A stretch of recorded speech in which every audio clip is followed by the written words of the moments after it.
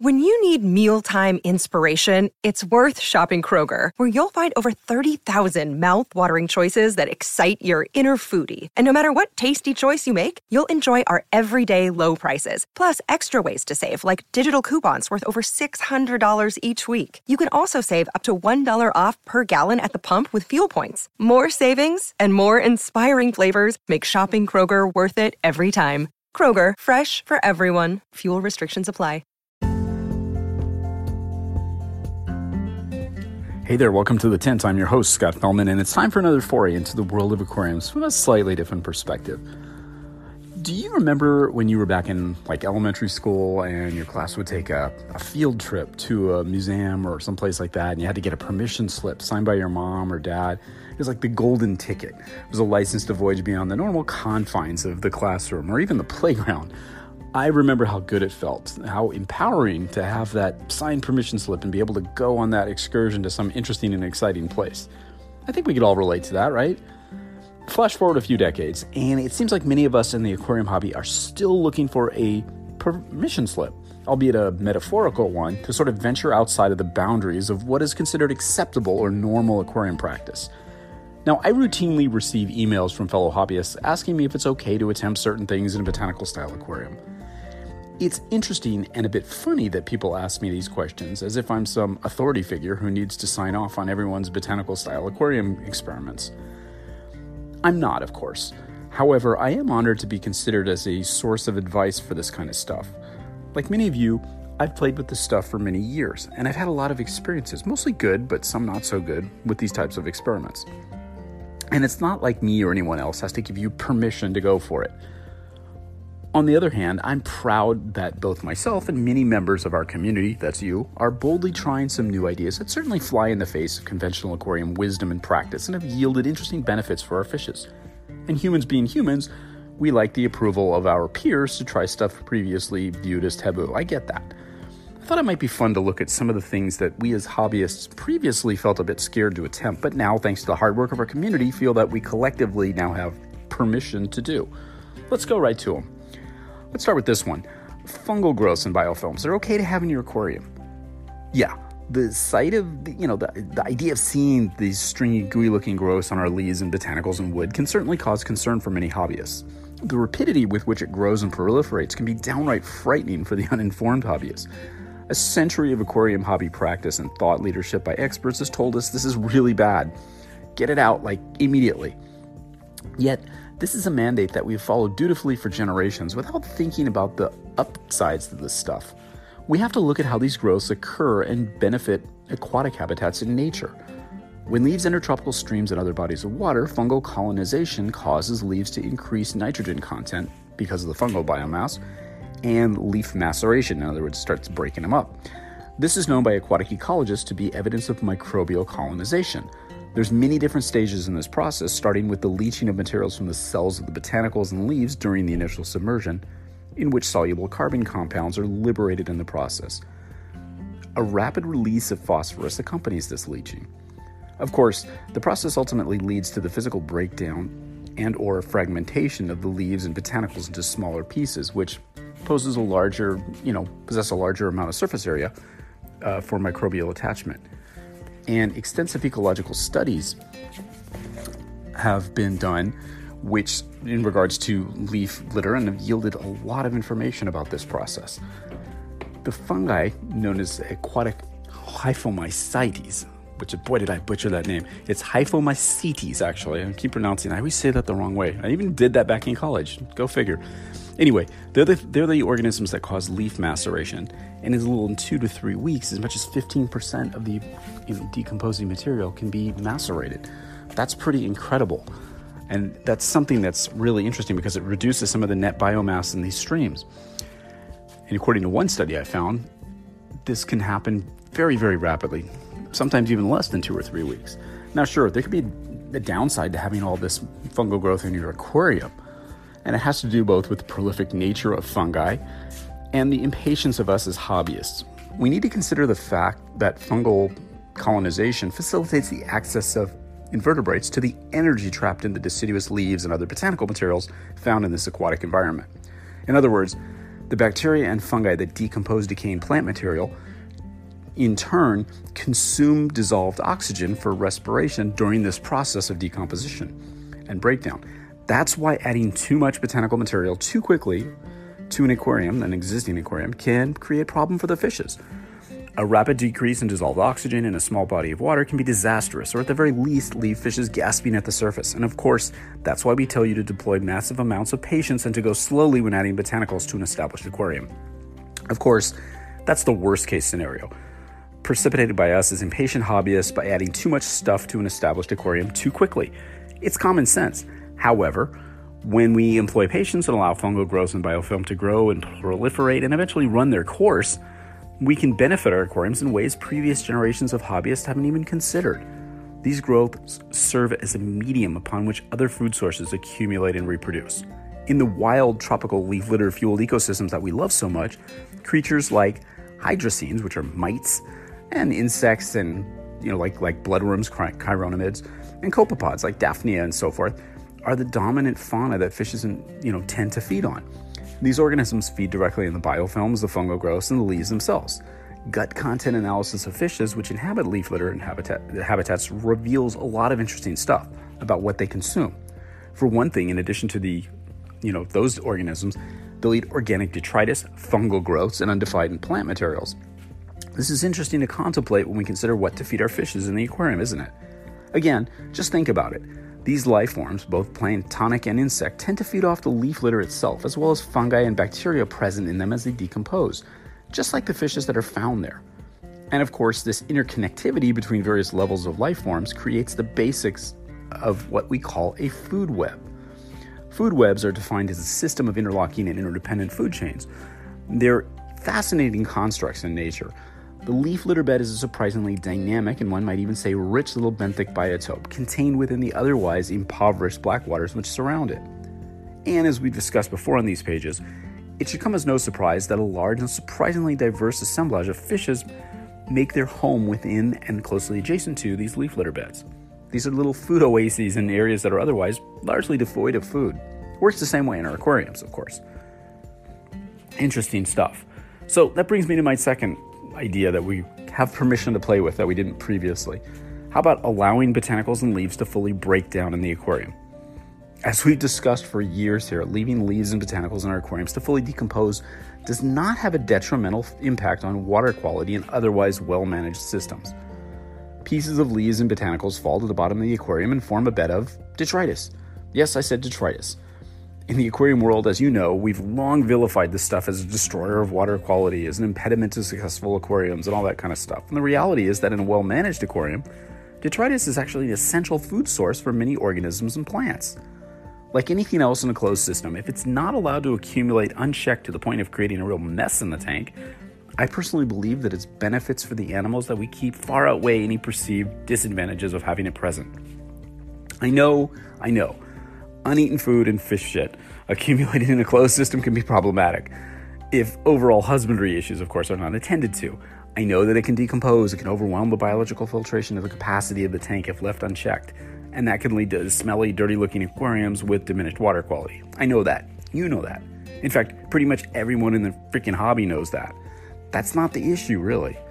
The issue is that we as hobby have sort of heaped detritus into this catch-all descriptor, which has an overall bad connotation to it. Like, anything that's allowed to break down in the tank and accumulate is bad. I'm not buying it. Why is this necessarily a bad thing? Well, you check out the definition of detritus, which is dead particulate organic matter, typically including the bodies or fragments of dead organisms as well as fecal material. Detritus is typically colonized by communities of microorganisms which acts to decompose or remineralize the material. Even in that above definition that I just gave you, there's a part about being colonized by communities of microorganisms which act to decompose or remineralize. It's being processed, utilized. What do these microorganisms do with it? They eat it. They render it inert. And in the process, they contribute to the biological diversity and arguably even the stability of the system. Some of them are utilized as food by other creatures, which is really important in a closed system, I should think. It's not all bad, right? And it's fueled by stuff like decomposing leaves and botanicals.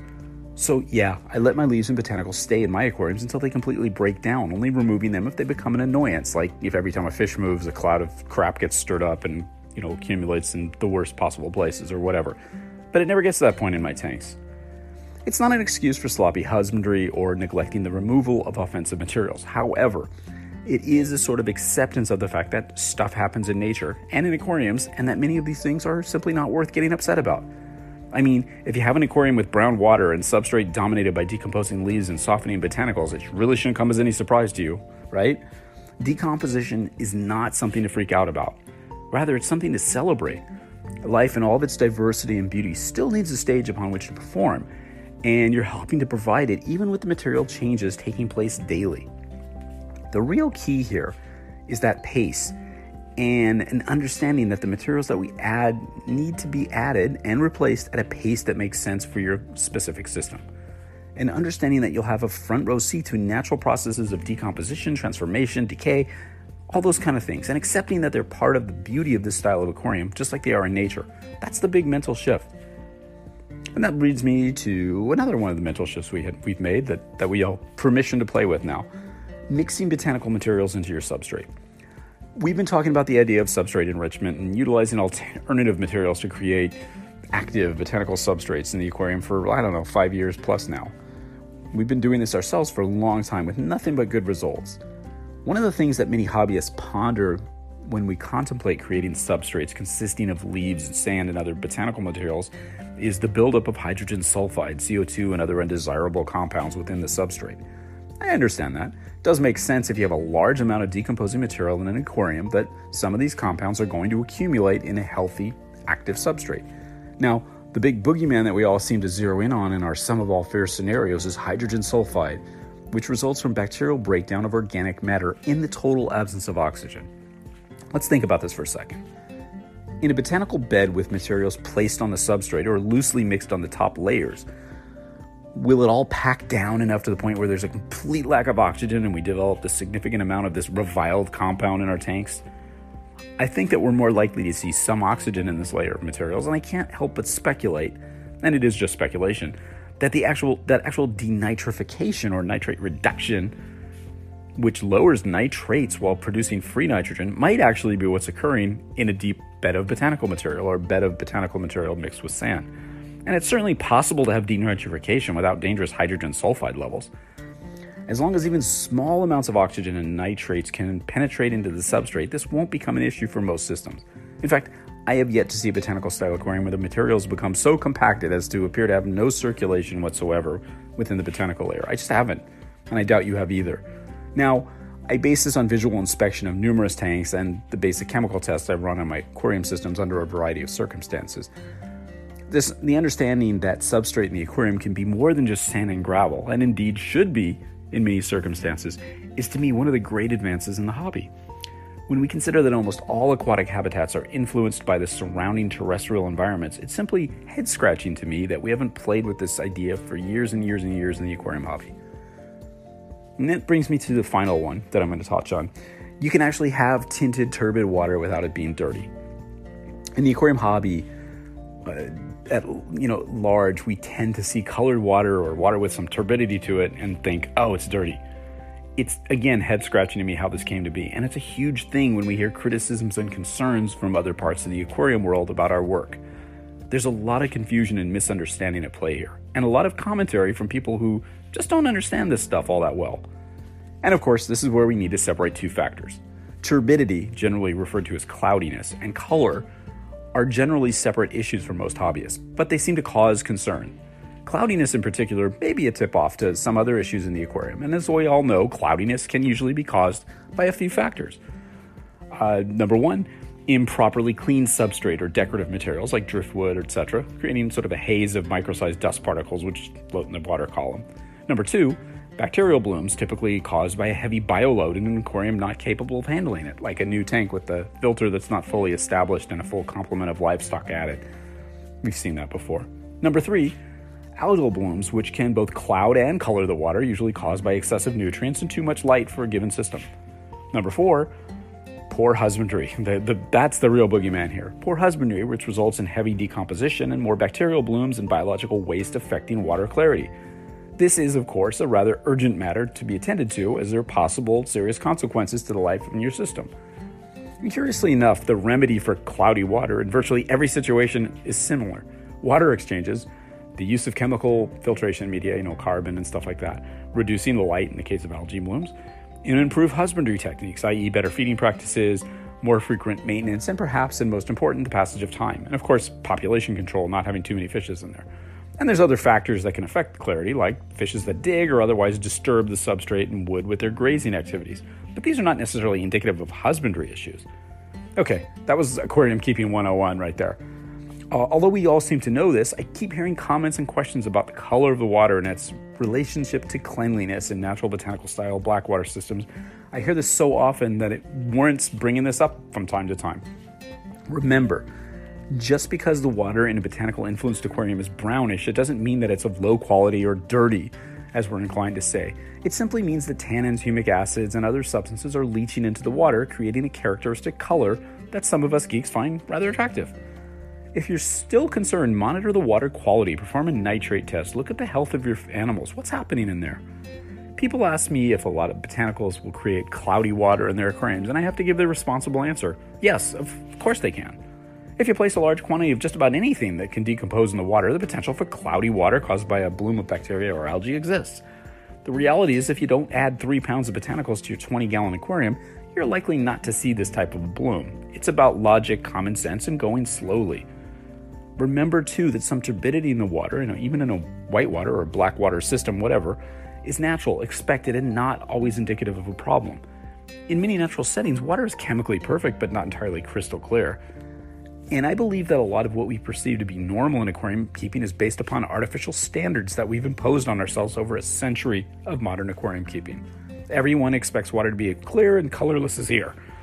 So any deviation from this norm is cause for concern among many hobbyists.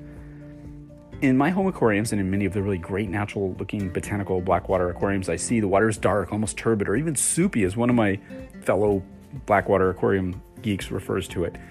You might see the faintest hint of stuff in the water, perhaps a bit of fines from leaves breaking down, some dislodged biofilms, pieces of leaves, etc., just like in nature. Chemically, it has undetectable nitrate and phosphate, clean by aquarium standards. Sure, by municipal drinking water standards, color and clarity are really important. You see those on your water report that your municipal water district usually sends you annually. And of course, that can indicate a number of potential issues, but we're not talking about drinking water here, are we? Turbidity. Sounds like something we want to avoid, right? Sounds dangerous.